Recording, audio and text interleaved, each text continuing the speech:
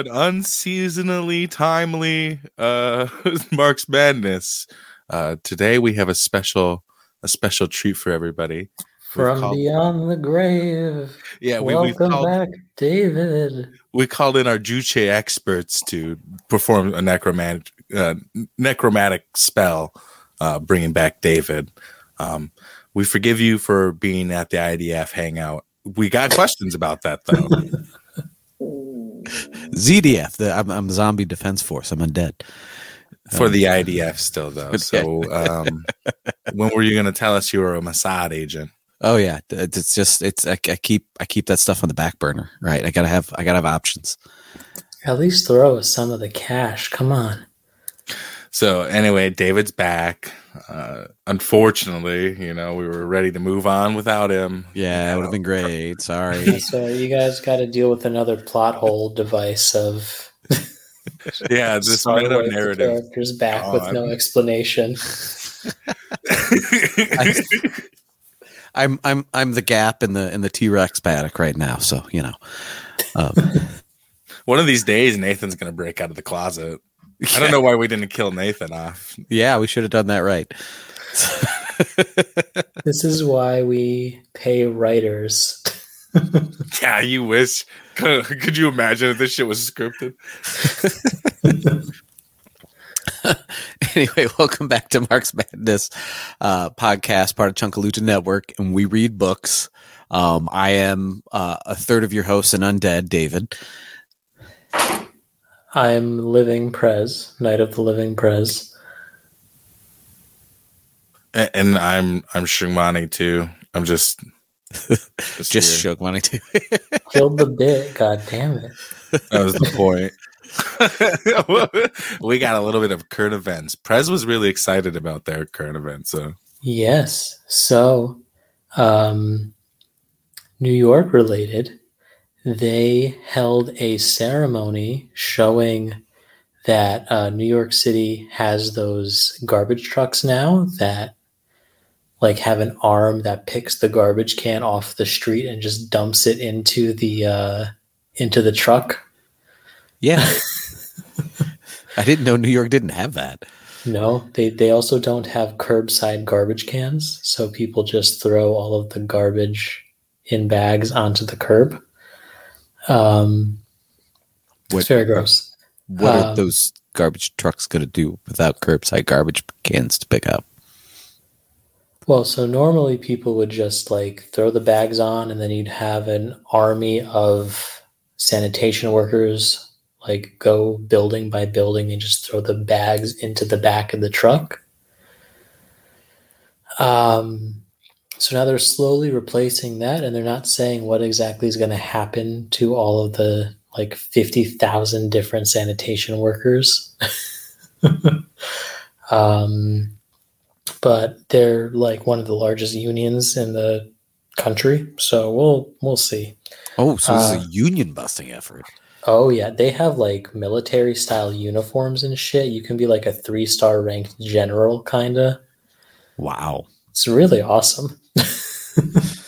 What's not awesome is that they work with the NYPD to clear out the homeless encampments. So that's not cool.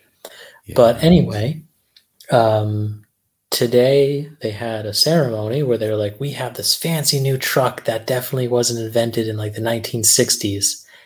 And they were blasting Alicia Keys' Empire State of Mind or New York or whatever the fuck that song name is, as the garbage was just being picked up and thrown into the truck. Amazing. We have 60-year-old technology now, finally, and we just use it like the old stuff. Oh, it's so good. The video is probably lurking somewhere on Twitter. I suggest finding it. Nice. Nice. And it's probably old news by the time you're listening to this, but the Corsican Liberation Front has announced that it's going to be resuming its activities. So we're officially back in the 70s. What? Like the island of Corsica? Yeah. That's awesome. That's the Italian one that like France colonized instead of Italy, right? But it's by Sicily and stuff. It's above. It's like literally above Sardinia. Yeah. Okay. I was gonna say, isn't that like right next to Gramsci? Yes. Yes. All right. The Corsican language is closer to Italian than it is French. Like Corsicans can understand Italian just by listening to it. It's how close it is. And funnily enough, a big part of Italian fascism, Mussolini really wanted to reclaim Corsica from France. Wow. And when they did during World War II, Corsica was like, all right. So they were the only part of like continental Europe that did not have a partisan movement. So when France had to reclaim Corsica, they were literally fighting against the Corsicans, and the Corsicans were just like, no, we want to stay with Italy, actually. Oh, geez. Yeah, so it's a clusterfuck. Yeah, no shit. Jesus. When you fuck up so badly, the people want to stay with fascist Italy. I know. God, that's bad. After fascist Italy is defeated. Jesus. Yeah, so they're going to be resuming, and this was last year. There were major independence like riots in the streets where they targeted French occupation forces. So as this genocide in Gaza escalates and continues, and the U.S. full-throatedly backs it, Biden has now, I guess, in a show to try to be like the good guys and our hands are tied and all their bullshit narrative, they've sanctioned 4 specific Israelis. But at the same time, there's a bill going through the House, like banning anyone who's ever been in the PLO from coming to the United States. And Biden, much more importantly and much more terrifyingly, has apparently approved military strikes against Iranian targets. And this was after, of course, there was a secret U.S. call to Iran, like, let us strike one of your places so we don't look weak and we'll back off. And Iran was like, fuck no. And apparently Biden is like, okay, cool, gun it, World War III. So that's kind of fucking terrifying.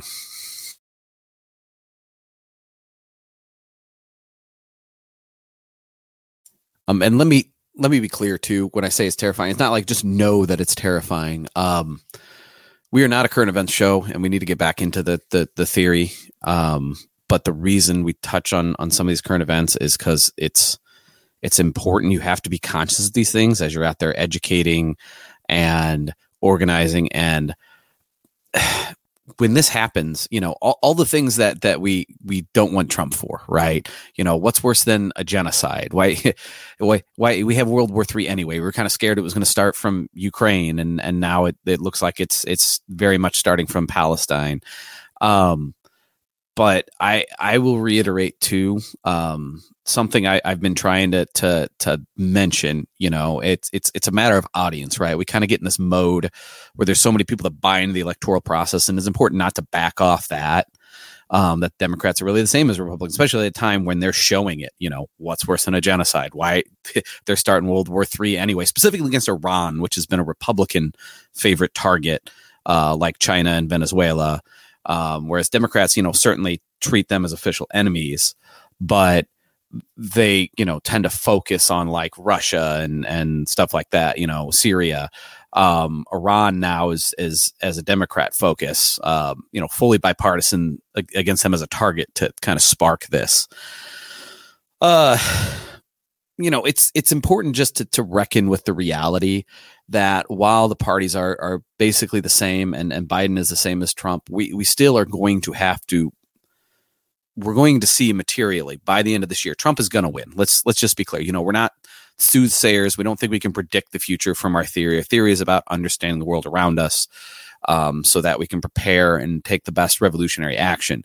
But when something is very, very likely and materially obvious, we should prepare for it. And it is materially obvious that Trump will come into office at the end of this year, and that no matter who's in office, of course, the genocide of Palestinians will continue, and we're going to escalate and see, a fight against Iran. But also, the leaked experts thinking that, Taiwan would be invaded by 2025 now makes sense with the way Republicans target Chinese people and how obviously, or China, not just Chinese people, China as a country, and how, and I'm not saying the Democrats don't. Pelosi went for the very instigative visit to Taiwan, but Republicans focus on China more. Trump in office, all this military stuff escalating, they shoot off and U.S. invades Taiwan under the guise of China invading Taiwan or whatever the fuck.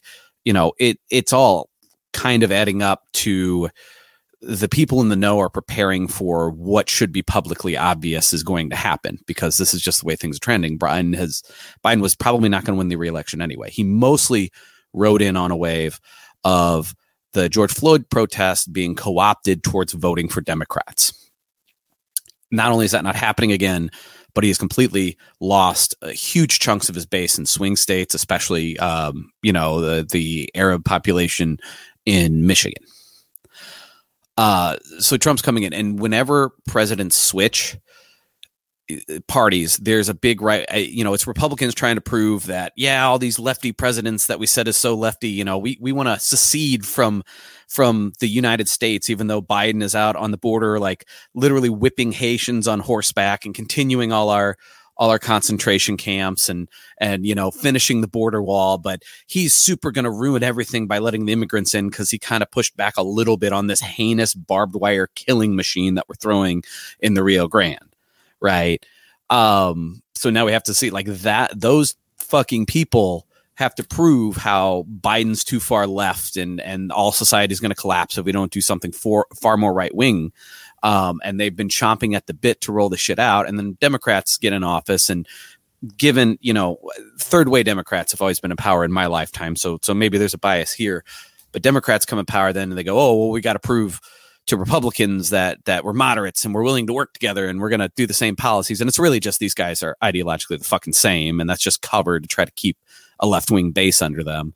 And then Republicans go back in and they have to prove they're farther right than that. And not the little policies that kind of get rolled back, the loan forgiveness, student loan pauses and shit like that. But the real lasting policies, the expansion of the prison state, the concentration camps on the border wall, and the escalations against official enemies, and the austerity cuts to social services, those lasting policies, the truly bipartisan ones that are against us, that are against everyone, those take big jumps in new presidencies when a party switches. And so we're going to see a large uptick in that during an escalation of a world war. Things are going to get very, very, very shitty around here. And I don't mean that in a nihilistic or a downer way. I mean that we basically have a year to prepare for the fundamental differences while still trying to educate people on how these parties are fundamentally the same, and while still acting on the overwhelming reality of these parties being exactly the same and how we're already organizing and already facing conditions. And we really need to understand that, we need to understand that there's this fucking Project 2025 shit going out by the Heritage Foundation to fully QAnon all civil workers, all civil government workers, and basically, try to really, really rip out what is left of what they call big government, any part of the government that actually services the population rather than the, violent police state and military. So just, I don't know how else better to say it than we can't get so caught in how the parties are the same as they're showing, even as they're showing their ass, to forget that things are going to be fundamentally different in a way we have to prepare for next year, because Trump is going to win. Well, and even if he doesn't, Obama... Are you suggesting that we vote for Trump, vote for Biden? No, I'm not suggesting any of that. This is not an advocation for electoralism. Well, even then, Democrats, I still very much am against that. Even I was just going to say, you actually missed the thing last week where he said that sometimes we do actually have to play electoralism. Oh. No, but even then you can easily dismiss that talking point when you address that the fucking bill that Obama and Biden put through for national health care, the Affordable Health Care Act, was written by the Heritage Foundation. Yeah, that was a they're gonna do the same exact bullshit. They're just gonna do it quietly under Biden, very openly under Trump. Those are your choices. Yeah, no, I understand. I'm just saying that it's not just a switch to Republicans. It's any switch of party in the presidency is when you see these big rightward jumps, these big Heritage Foundation beloved. Oh, I mean, no, I'm addressing policy. specifically CPUSA. People who are like, "Whoa, we're combating Project 2025." You know, you got to think about who's listening to this, and people don't want to address that Biden's doing a genocide. He's not any better than Trump.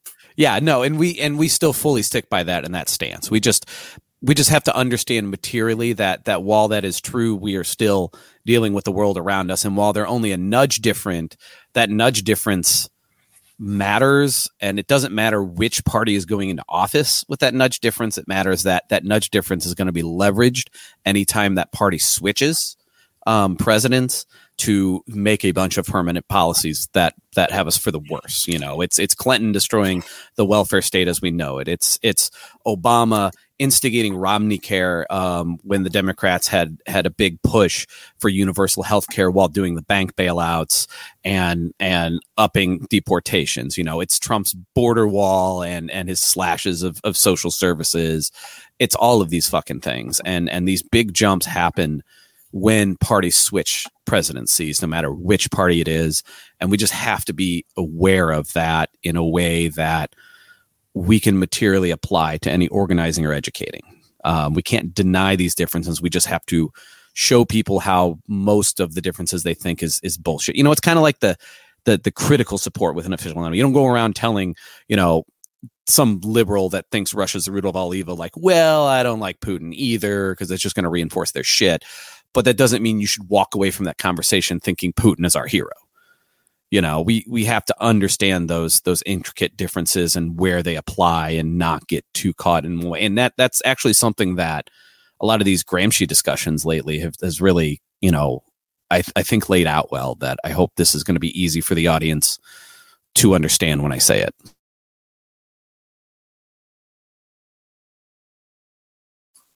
Well, you did talk a lot, so I don't know. It might have gotten lost. I did talk a lot. Speaking of me talking, are we ready to get into the reading, or do we need to touch on anything else? No, I think we're ready. I think we touched on a lot for not being a current events show. For not being a current events show. Okay, it's time for my bloviating ass to read then.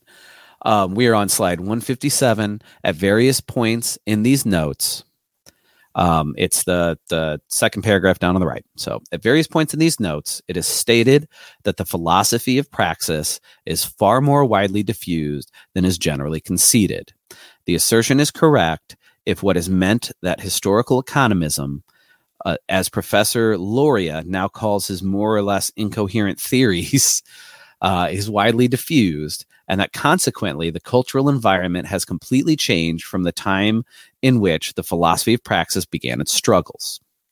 One might say in Gramscian terminology that the greatest heresy which has grown in the womb of the religion of freedom has itself, too, like Orthodox religion, degenerated and has become disseminated as superstition.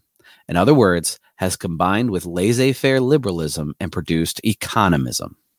However, it remains to be seen whether, in contrast to Orthodox religion, which has by now quite shriveled up, this heretical superstition has not, in fact, always maintained a ferment which will cause it to be reborn as a higher form of religion.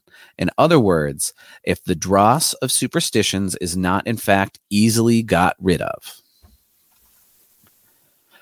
A few characteristics of historical economism. 1. In the search for historical connections, it makes no distinction between what is relatively permanent and what is a passing fluctuation. And by an economic fact, it means the self-interest of an individual or small group in an immediate and, quote unquote, and I feel really gross even saying this, dirty Jewish sense. I give you permission to say it, David. It's okay. I would have just not said it was a slur, but it still fucking. No, he means it as like the people who are saying like these people run the banks. Yeah, yeah. Like as a conspiracy, because this was like the time of Hitler. Yeah. In other words, it does not take economic class formations into account with all their inherent relations, but assumes motives of mean and usurious self-interest, especially when it takes it in forms which the law defines as criminal. 2.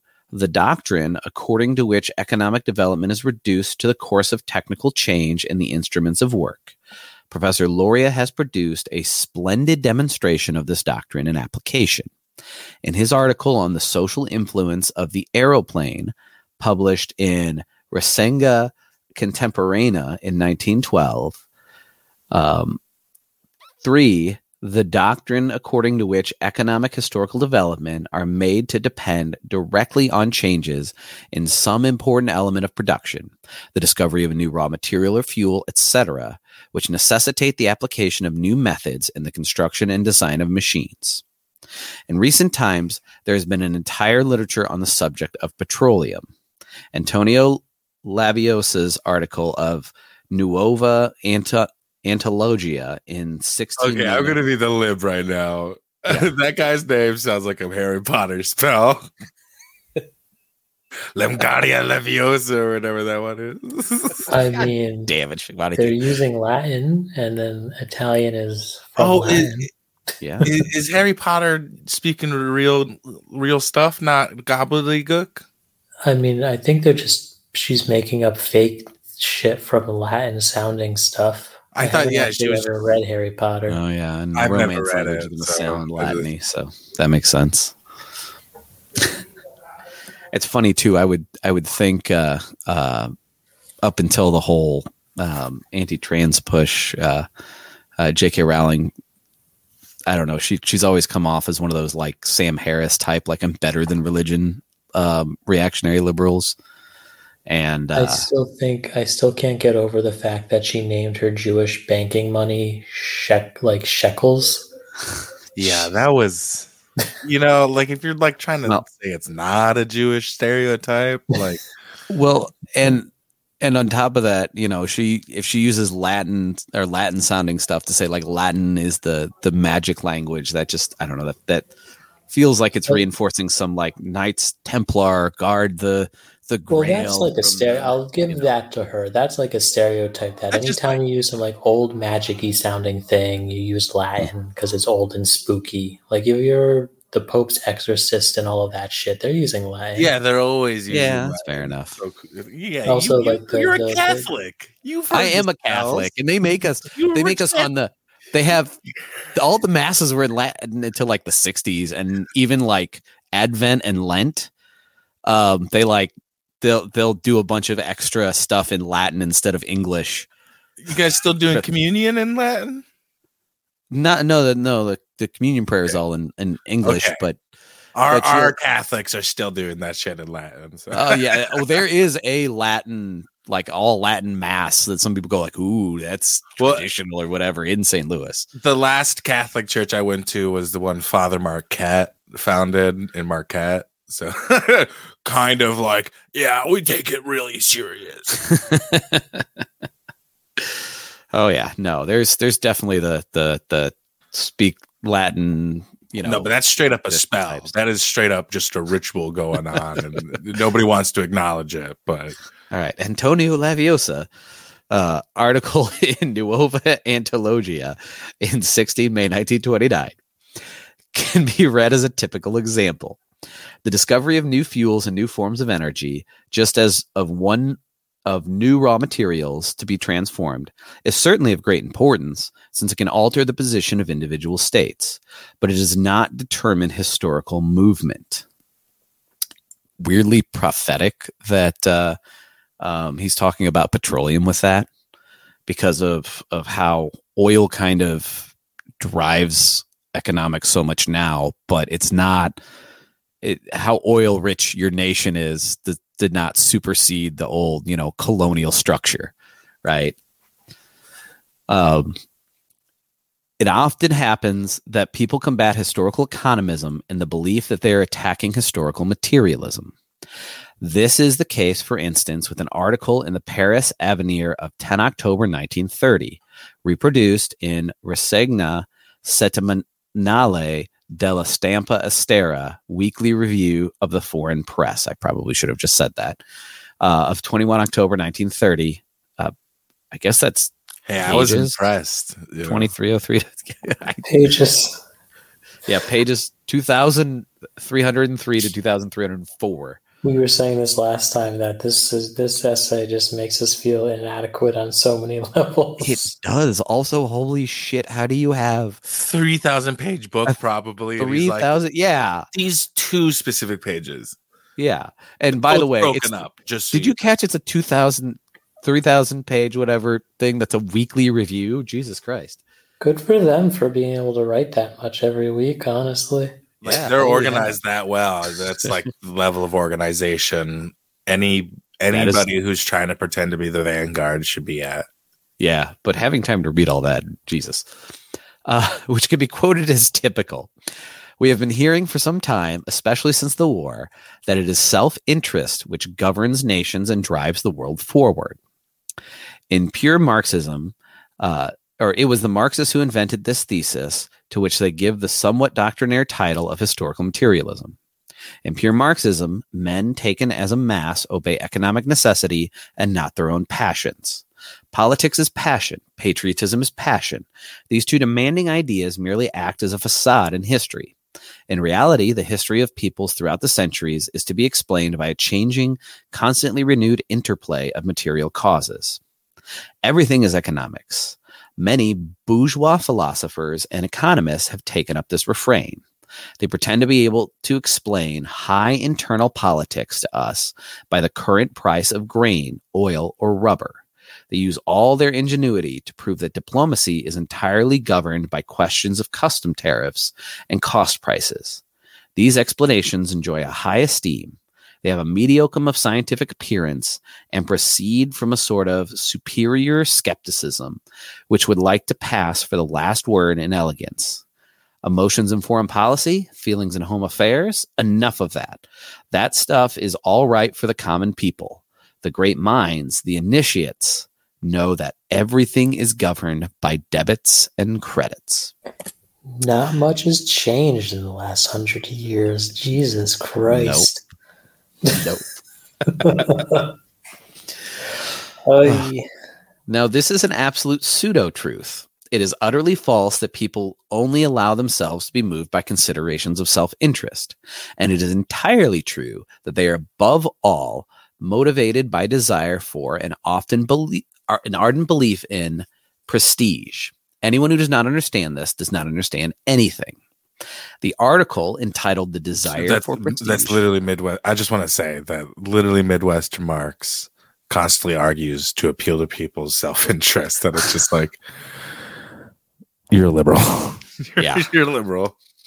Like, yeah, that's a great way to like open the door, but you should not at all base your entire conversation on what's only good for you.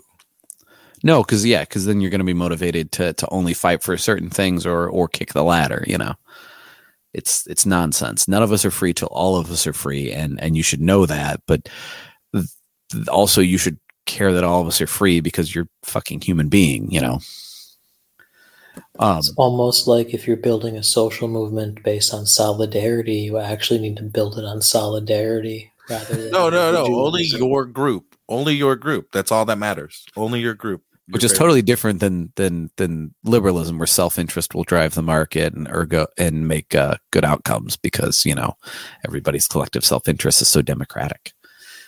Everybody thinks exactly the same. Yeah. It's all everyone's ever.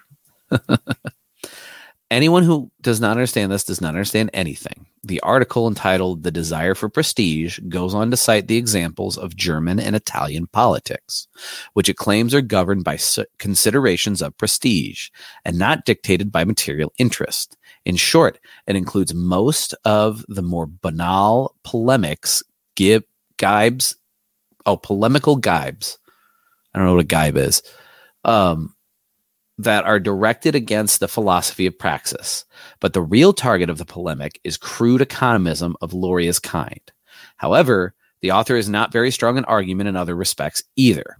He does not understand that passions may be simply a synonym for economic interests, and that it is difficult to maintain that political activity is a permanent state of raw emotion and of spasm. Indeed, he himself presents French politics as systematic and coherent rationality, i.e., purged of all elements of passion, etc. In its most widespread form as economistic superstition, the philosophy of praxis loses a great part of its capacity for cultural expansion among the top layer of intellectuals. However much it may gain among the popular masses and the second-rate intellectuals who do not intend to overtax their brains, but still wish to appear to know everything, etc. There's a low blow. Jeez. Thanks, Gramsci. Oh. As Engels wrote, many people find it very convenient to think that they can have the whole of history and all political and philosophical wisdom in their pockets at little cost and no trouble, concentrated into a few short formulas. They forget end of history. With what? End of history? End of history. Yeah.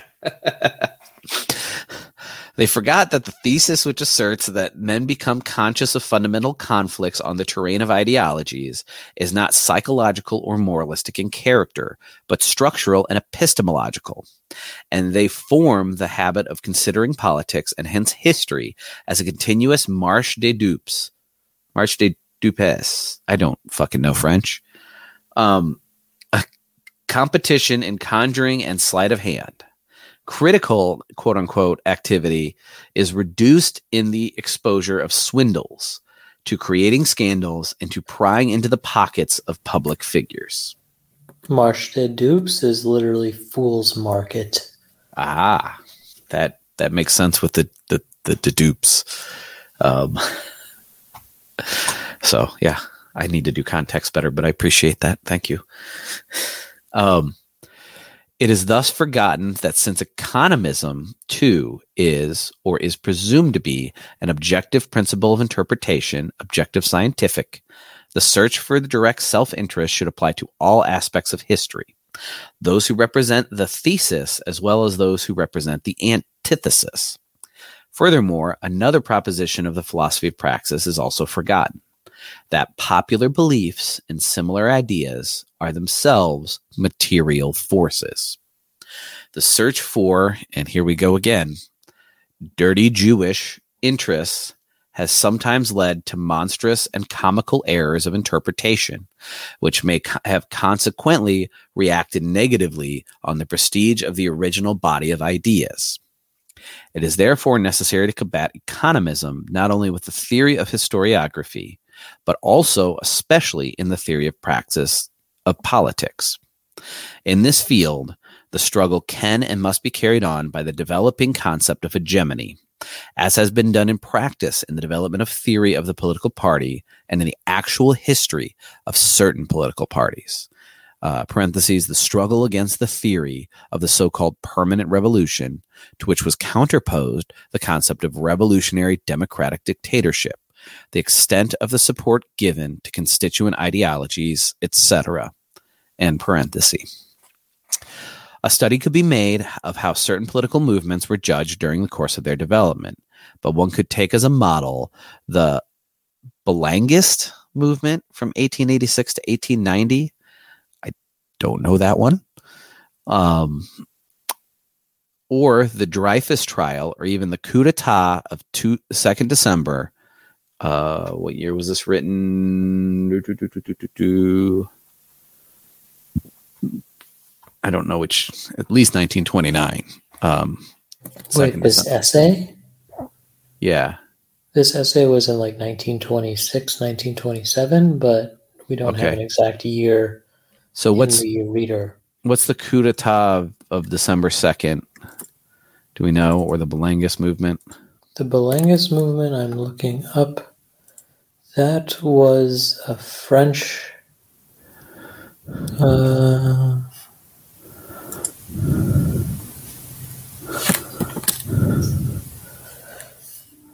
Marxist historians viewed the Belengist movement as a proto-fascist right-wing movement. Okay. Okay, so there's a French proto-fascist movement. We've got the Dreyfus trial, and then we've got the coup d'etat of 2nd December. All of reference. Let's see. There was the Dreyfus trial was also French. This is a bunch of French stuff then. Should we explain what the Dreyfus trial was? A big anti-Semitic French scandal. That's all I know about it, but I know that. Yeah, so essentially there was a whole thing about, in France, there was a whole scandal essentially reducing it to essentially, why isn't our empire's army as good as the Germans? And the French went, it's the Jews. And it's specifically the single Jew named Dreyfus. Gotcha. So this is I see. Again, I knew it was a part of like anti-Semitic history is French, but I didn't know what it was. But it's ringing a lot of like similarities to kind of the American, right wing fascist. Like the U.S. military isn't stronger because there's trans people in it type shit.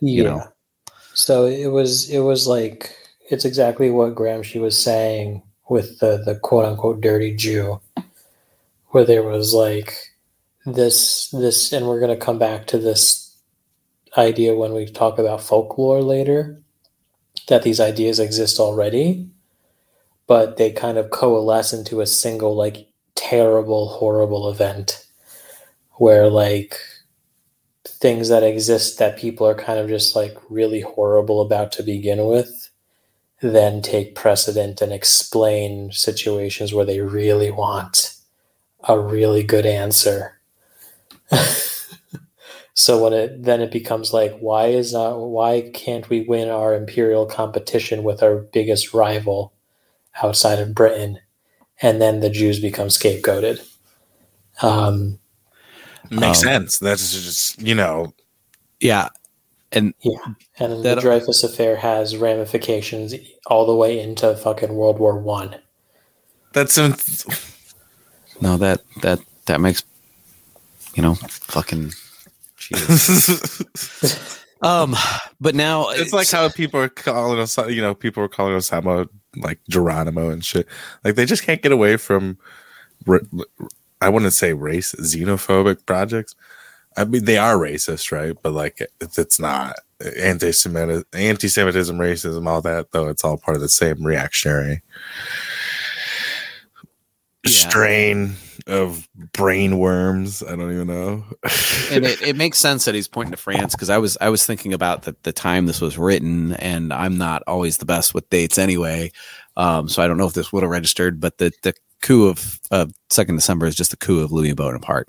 That's all I can find on it. And that makes perfect sense with everything else being French and the other two are our Third Republic. Louis Bonaparte, that kind of kicked off the Second Republic. That was after the European Spring 1848. So, well, the Belengist movement was also a response to the Dreyfus affair, where it was like, hey, the military should take control of France. That would solve our imperial competition issues.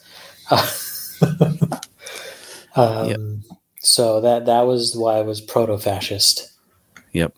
No, that makes sense. And those are the big characteristics of fascism. We've talked about before we even got to Gramsci, right? Is reactionary social politics, the pro-militarism, stealing socialist talking points and turning them into dog whistles against ethnic minorities historically in Europe. That's of course Jewish people mostly, and anti-communism centrally. So, and also Poulantzas' whole thing about petty bourgeois ideology making the backbone. Yep. Read Poulantzas. So anyway, back to this. Now we have all the context of this one sentence. One could take as a model. I love that was one sentence. Sorry. That was for one sentence for three things.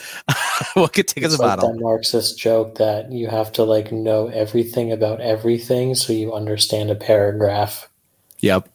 Yep. It's almost extra true for Gramsci. One could take as a model the Belangus movement or the Dreyfus trial or even the coup d'etat of 2nd December. One would analyze the classic work on the subject and consider how much relative importance is given to one hand to immediate economic factors and on the other hand to the concrete study of ideologies. Confronted with these events, economism asks this question: who profits directly from the initiative under consideration?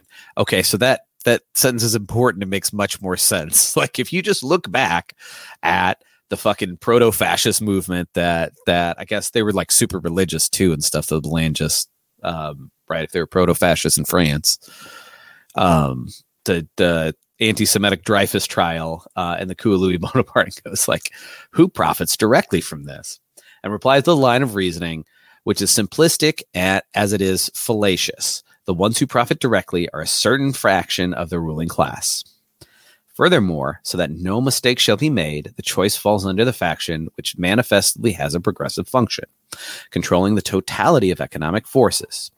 One can be certain of not going wrong, since necessarily, if the movement under consideration comes to power, sooner or later, the progressive faction of the ruling group will end up controlling the new government, and by making it its instrument for turning the state apparatus to its own benefit. The sort of infallibility, therefore, comes very cheap. It not only has no theoretical significance, it has only a minimal political implications or practical efficacy. In general, it produces nothing but moralistic sermons and interminable questions of personality.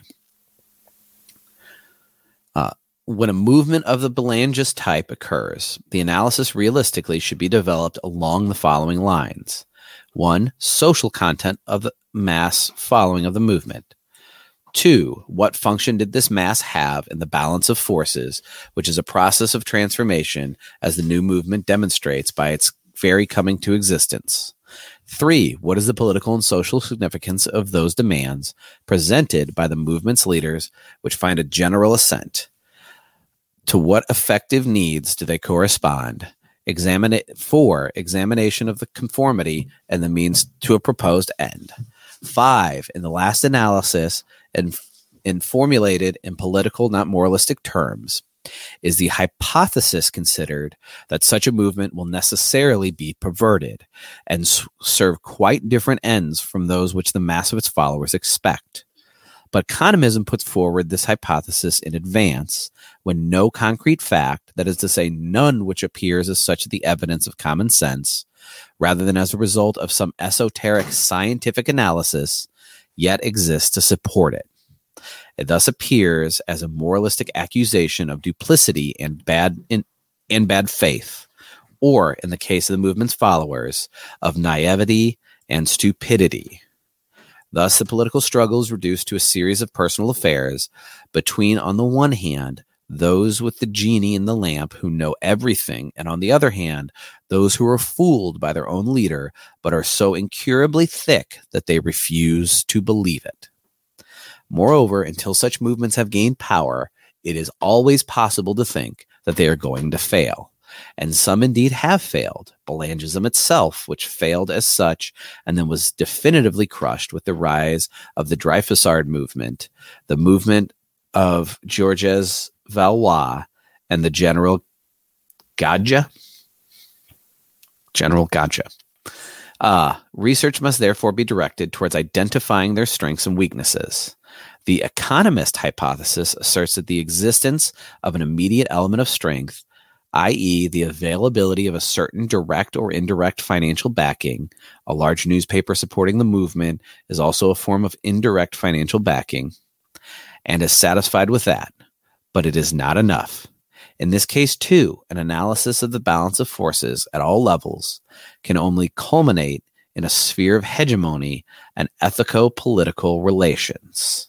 So, I was going to say, this sounds, well, like speaking back to the factory, is like you need to establish a actual place of power and,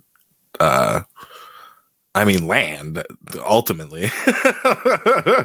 Like you need to be able to express a lot more than just be loud, Sure. Sure. And also, I mean, let's not act like people in power are not going to, get rich or get richer or stay rich on their own ends or in corrupt ways. But this does say, like, if you do everything is corruption and the followers are just a bunch of fools that don't understand their leaders' real intentions all the time and always get pulled by it, right?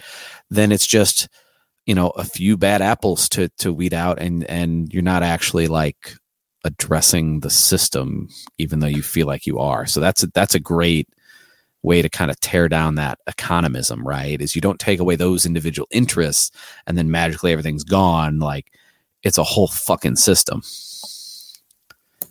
I would also say that with analyses on Trump, we've had some decent analyses on Trump in the last few years, but especially with Trump's rise. We had these kind of economistic descriptions of why Trump rose, that the disaffected white working class that are just so fooled. White working class. He tricked people into voting for him with his personality and all of this kind of crap. Yeah, like he put forth faux anti-war talking points, but like anyone with their head not fully shoved in their ass would know that was bullshit. And it's not like all his followers just had their head shoved in their ass. Yeah. But like the way to examine why Trump rose and why he wasn't able to seize power for a second term, and why he's able to still stick around again for a second term probably, requires this kind of complex analysis and these 5 points that he laid out. Beyond the people are the Democrats are shit and he's shit, so everyone's just disaffected and doesn't really care, and both parties are just imperialist. So it's I guess that's the most modern case that this can be applied to in the U.S. context. So that's your homework. So I'll go on because it's short enough. I think we can do it. That's fine. But just remember, maybe those 5 questions. The social content of the mass following, everything that we just read in that last paragraph. So write it down. Take notes. Take notes. You should take notes. You should, and it's on a podcast. You can rewind a little, take those notes. Take notes. I made this wonderful PDF for all of you, so you can just go to the reference and highlight it. Highlight it. I screenshotted a bunch while we've been reading. It's the end. Oh yeah, but the 5 points are the end of the left half and the beginning of the right half on slide 159.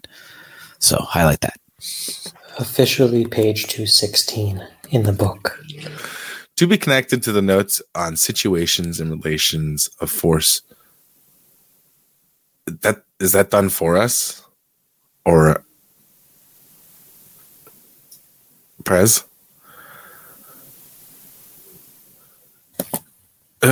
What? At the beginning it says to be connected to the notes on situations and relations of force. Oh, that's like a personal note to himself that he wants to connect that to something else that he's writing in his paper notebook. I felt like we were supposed to do that, No. Okay. You don't have your notes out, Shimon? We just talked about taking notes. Come on.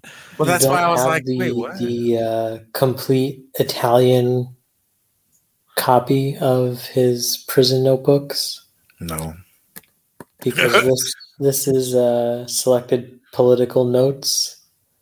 All right. So at a certain point in their historical lives, social groups become detached from their traditional parties. In other words, the traditional parties in that particular organizational form, with the particular men who constitute, represent, and lead them, are no longer recognized by their class or faction of a class, in parentheses. As its expression, when such crisis occurs, the immediate situation becomes delicate and dangerous because the field is open for violent solutions for the activities of unknown forces represented by charismatic men of destiny. These situations of conflict between represented and representatives reverberate. I don't know why I thought that word was harder than it was. But from the terrain of the parties, the party the party organizations, popularly speaking, the parliamentary electoral field, newspaper organization, and parentheses, throughout the state organism reinforce the relative power of the bureaucracy, parentheses, civil and military, and parentheses, of high finance, of the church, and generally of all bodies relatively independent of the fluctuations of public opinion. How are they created in the first place? In every country, the process is different, although the content is the same. And the content is the crisis of the ruling class's hegemony, which occurs either because the ruling class has failed in some major political undertaking for which it has requested or forcibly extracted the consent of the broad masses, or manufactured. Dun, dun, dun. No, sorry. Being dumb. Parentheses, war, for example, and parentheses. Or because huge masses, parentheses, especially of peasants and petty bourgeois intellectuals, and parentheses, have passed suddenly from state of political passivity to a certain activity and put forward demands which, taken together, albeit not organically formulated, add up to a revolution. A crisis of authority is spoken of. This is precisely the crisis of hegemony, or crisis of the state as a whole. The crisis creates situations which are dangerous in the short run, since the various strata of the population are not all capable of orienting themselves equally, swiftly, or of reorganizing with the same rhythm.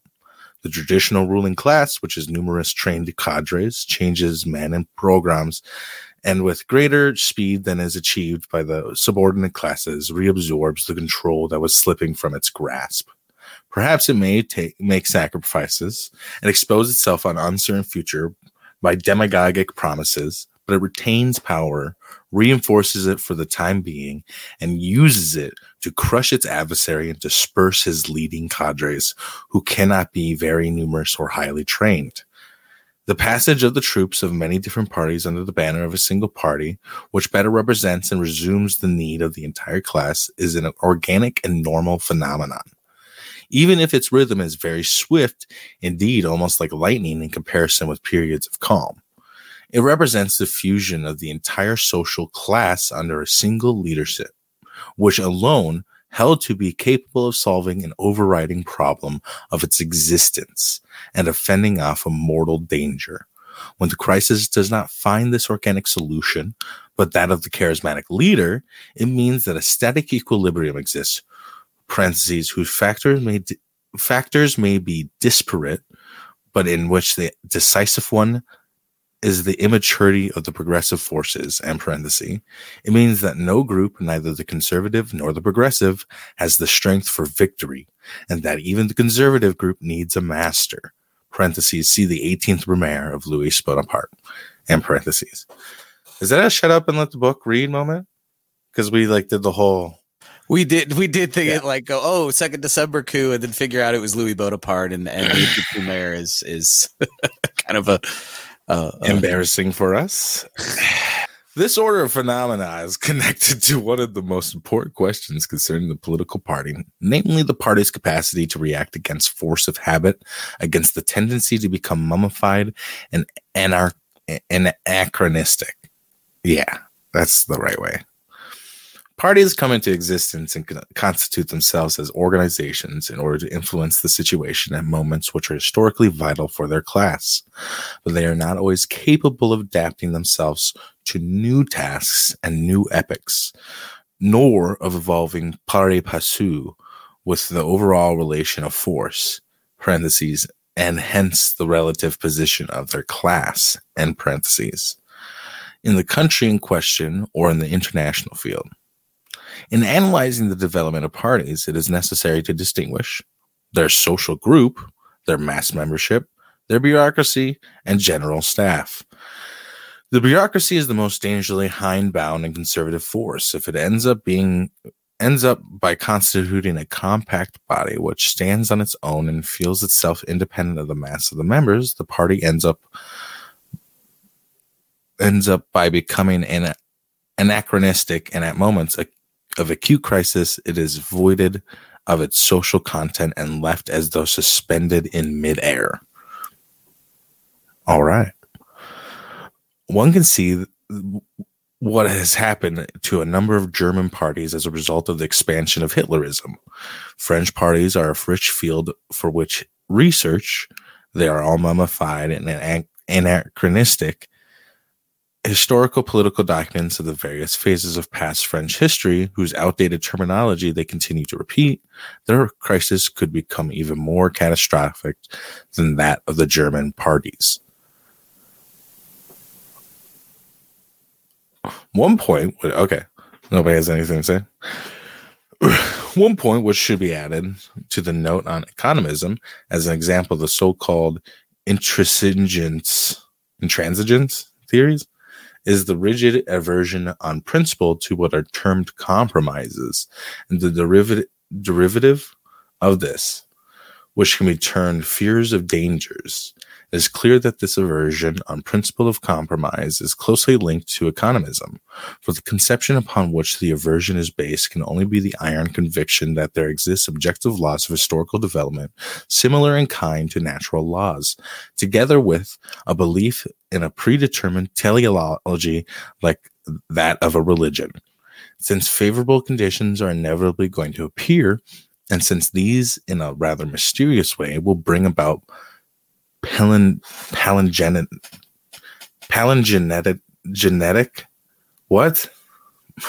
events, it is evident that any deliberate initiative tending to predispose and plan these conditions is not only useless but even harmful. Side by side with these fatalistic beliefs, however, there exists the tendency thereafter to rely blindly and indiscriminately on the regulatory properties of armed conflict.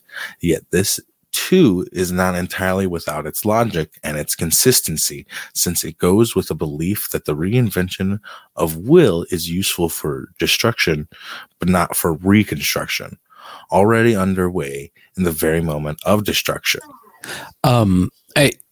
I didn't unmute in time because I was clicking the wrong thing, and then I just let you finish the sentence. But palingenetic, that's important in context. We're talking about Italian fascism, which was like, let's bring back the ancient Roman Empire. And that is very literally either Latin or Greek for rebirth, which, of course, is very closely tied to all sorts of fascist movements. I mean, people try to find the fascist parallel. So we've heard a million times, like make America great again. And like, well, what does great again mean? And, stuff like that. But there's a lot of, I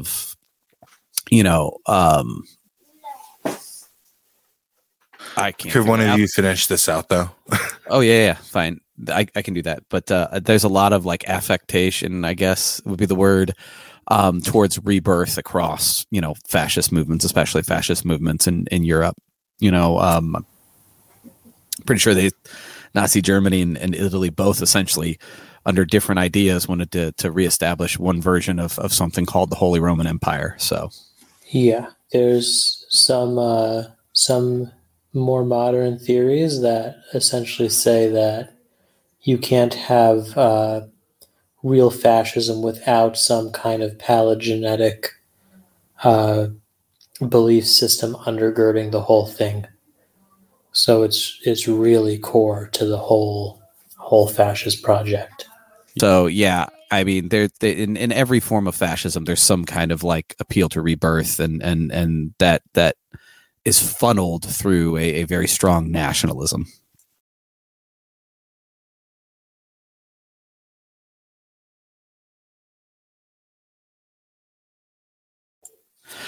Anyway, continuing on.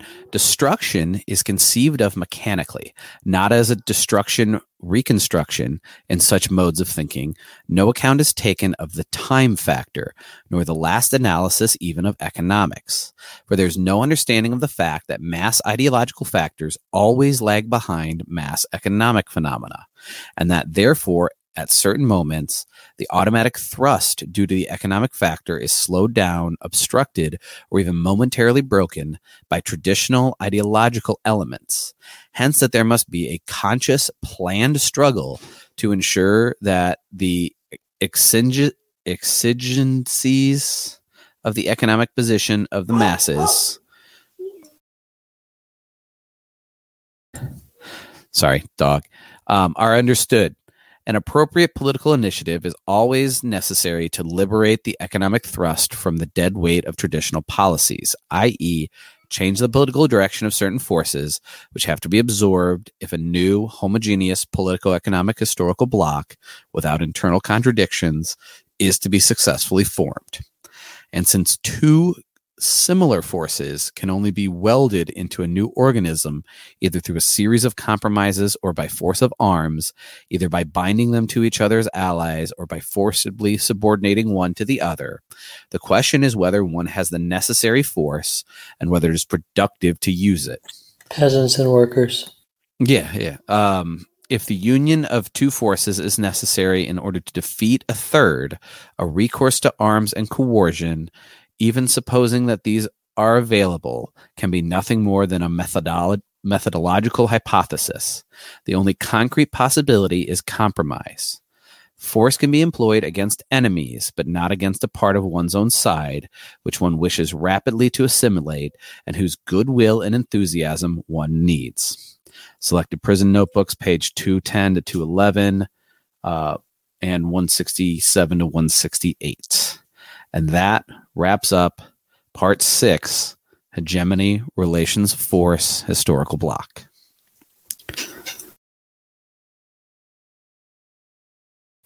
And next time we will start the art of science and politics. And you can get your political science degree and learn why poli-sci is dumb. Yay. So anyway, this has been Mark's Madness Pod, part of Chunkaluta Network. We read books at Mark's Madness Pod or at chunkaluta.org, on X or Twitter, Mark's Madness Pod at gmail.com, or I think it's Chunkaluta Network at gmail.com, but Shigmani2 would know. But of course, all these links, as well as links to our fundraisers, are GoFundMe's for the winter drive, which I believe still needs money for the wheelchair fund. Links to other drives we've been doing and working with. That all is on the link tree. So linktr.ee/Chunkaluta Network. And then of course, there's a Patreon. And if you get on the Chunkaluta Patreon, you can come to the Chunkaluta Discord. There is also, of course, a free Mark's Madness Discord, open to the public. Link to that is in the bio at Twitter at Mark's Madness Pod. And if that's it, unless Shigmani2 has some better plugs needed, or you have any plugs, Prez, I think that's all we've got today. I do not. Okay, so this has been Mark Madness Pod, part of Chunkaluta Network. We read books. My name's David. I'm Prez. And I guess... And Shigmani2 was with us today. We will talk to you. I guess Shigmani2 is dead. We're going to have to do the... Oh, God. What are we going to do now? We will talk to you next week. Bye. Bye.